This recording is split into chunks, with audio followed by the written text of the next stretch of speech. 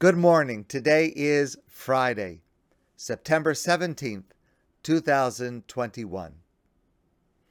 So I have an acquaintance who is very, very intelligent. He's a professor of law. His name is Chaim Seiman. And he wrote the following. A colleague asked him, a non-Jewish colleague asked him, "So what did you do yesterday?"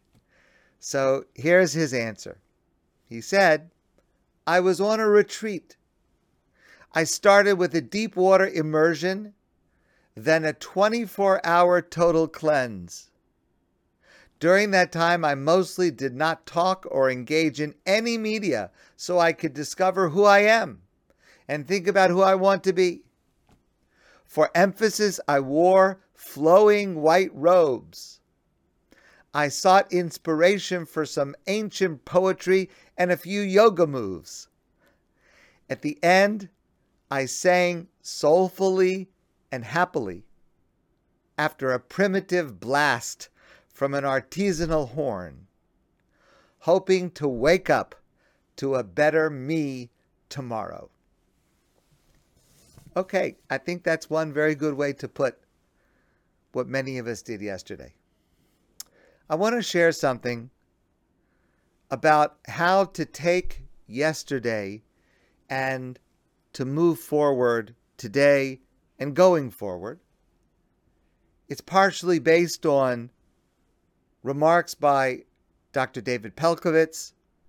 It builds on something that I shared with you a few weeks ago, and I shared yesterday at a DAF as well. Charles Bosk is a sociologist at the University of Pennsylvania. And he once conducted a set of interviews with young doctors who had either resigned or been fired from neurosurgery training programs. And his goal was he wanted to understand what differentiates them, those who did not do well in a neurosurgery program. What was the difference between them and the 1% of neurosurgeons that are considered the best in their field, that have the lowest number of deaths and the best surgery outcomes? What was the difference between these two groups of surgeons? And what he found is that the difference was not in their test scores. It was not in their skills. The top predictor was how they handled their mistakes.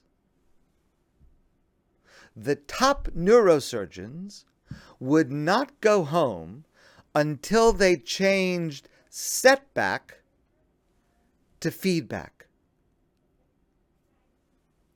They would rethink everything they had done and how they could have done it better. While the bottom group of surgeons, the ones who did not do well, usually would externalize the blame for the negative outcome. So Bosk writes, "In my interviewing, I began to develop an indicator of whether someone was going to make a good surgeon or not. It was a couple of simple questions. Have you ever made a mistake? And if so, what was your worst mistake?" The people who said, "Well, I haven't really had one," or "I've had a couple of bad outcomes, but they were due to things outside my control," invariably, those were the worst candidates. And the doctors who said, "I make mistakes all the time. There was this horrible thing that happened just yesterday, and here's what it was, and here's what I learned from it," they were the best. It's an incredible insight. But listen to the insight coming from a fantastic midrash about our forefather Avram Avinu, Abraham. There's a midrash that says, in the name of Rabbi Yochanan, that Avram Avinu, our patriarch Abraham, mitchilaso vad sofo hu tzaddik, from his earliest life as a baby until his last day on earth, he was righteous. He was a tzaddik. Amazing. From his first breath till his last breath, he was a tzaddik. The midrash continues and quotes Rabbi Yochanan, the same Rabbi Yochanan, who says,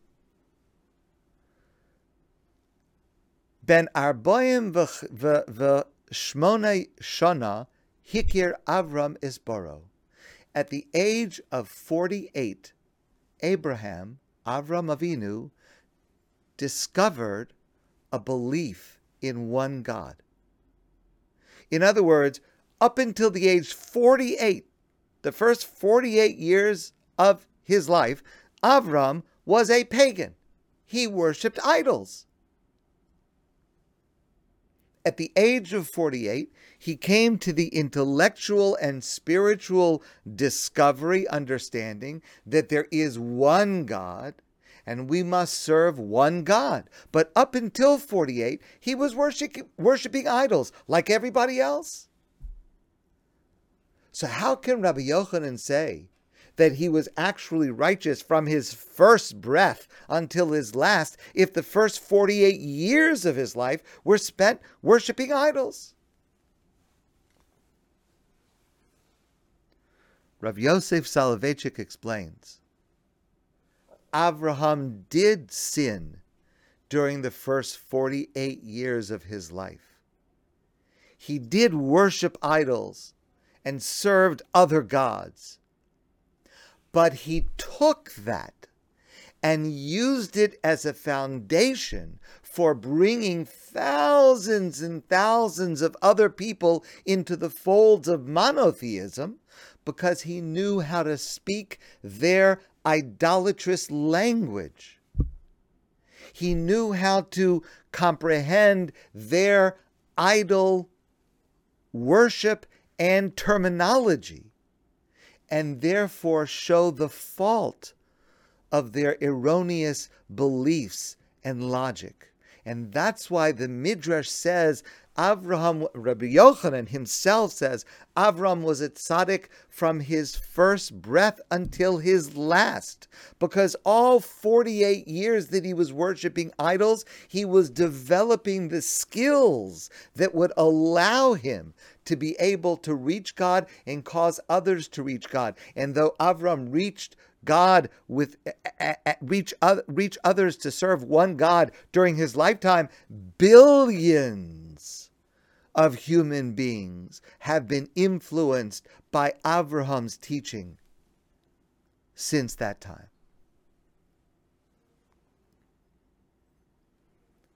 Here's an amazing story. There was a rabbi. I actually had the great privilege to meet him one time and to hear him speak one time in person. But of course, he is someone whose works I study on a regular basis. His name is Rabbi Yehoshua Novert. Neuwirth is how you would pronounce it if it was pronounced in English, but known as Rav Novert. He was living in Europe before the war broke out. And he and his father were running from the Nazis. And they hid in an attic in Holland. All they had with them, they were religious Jews. Rav Novert at that time was a young scholarly Jew. His father was a Talmid Chacham, a Torah scholar. All they had with them was one volume of the Talmud and one volume of the Shulchan Aruch, the Code of Jewish Law. the volume that dealt with the laws of Shabbos.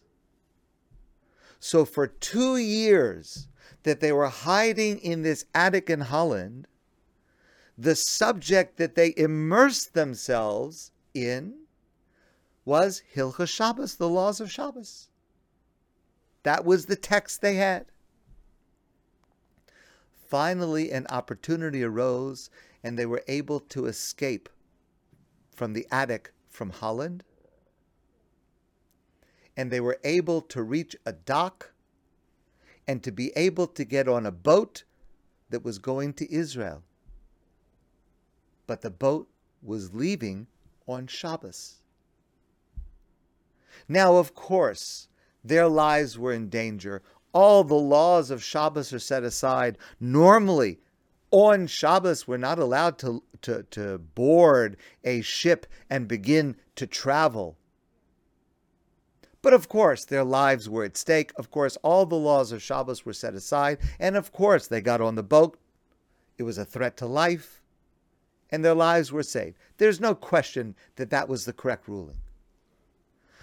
But imagine what it is like for a person, just on a human level, who has spent the last 2 years immersing themselves exclusively in every single detail of observing Shabbos, and then at the first opportunity of freedom, to not be able to keep Shabbos properly. Imagine how they must have felt. Obviously, from the point of view of Jewish law, there was no question.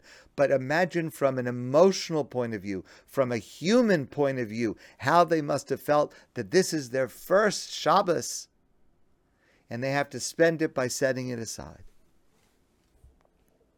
Rav Navert told the story that as he got on the boat and set aside the laws of Shabbos, which was such a part of them after this experience, he spoke to God, and he said to God, Master of the universe, you know that I am getting on this ship and beginning this journey because it's your mitzvah to save life, even if it means setting aside Shabbos. But I am going to devote the rest of my life, to enhancing the observance of Shabbos among the entire Jewish people. And when he reached Israel, Rav Navert devoted himself to writing a work called Shmiras Shabbos Kihilchoso, which literally means observing Shabbos properly, which is one of the classic modern works on the practical applications of observing Shabbat. It is a work that I rely on a regular basis. Thousands and thousands, tens of thousands of people have this work now translated into English and other languages in order to guide themselves on the practical applications of how to observe Shabbos. So here's the question. Do you define yourself by where you felt you fall short? Of course, Rav Navert was not falling short on getting on the boat. I just want to emphasize that, but I'm just trying to explain from a human point of view how he must have felt at that moment. Do you define yourself by that? Or do you pick yourself up and say that that shortcoming becomes the catalyst for something transformative and incredible? And the question that we have to ask ourselves today is, what is going to be our Shmiras Shabbos Kihilchoso?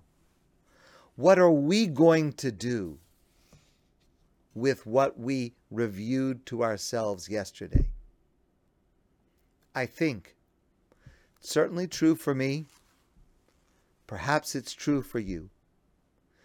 If we are thinking honestly yesterday, we revisited parts of our life that were disappointments to us. What do we do with that today? So yes, of course, there is the beauty, there is the miracle of teshuvah, of repentance. And we are assured that if our repentance was sincere, it was accepted and we are forgiven. Yes, that's true. But I imagine some of us will still wonder about who we are and where we are going. And this is the part that we are supposed to take with us today, the day after Yom Kippur, and going forward. I think this lesson is so important. How do we become the 1% of the greatest neurosurgeons?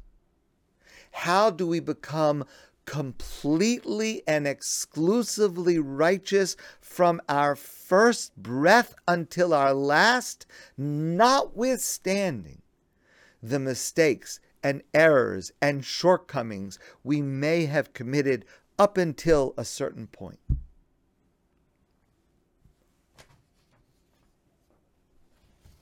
It's very simple. We talk about what we did.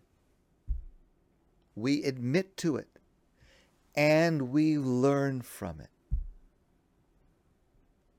That's what separates the purely, exclusively righteous from the first minute to the last, to those who were mired in the lowest and fail at what they're trying to accomplish. If we can make use of this lesson that Dr. Bosk reminds us of, if we can make use of the lesson Rabbi Yochanan is teaching us in this message, then we can take yesterday with everything that it brought up and allow it to take us forward to write our own Shmiras Shabbos Kihilchaso for ourselves, for the community, and for the entire Jewish people. May it be true for you and may it be true for me. My friends, I want to wish you a wonderful day and a great Shabbos. And I look forward to seeing all of you soon in person.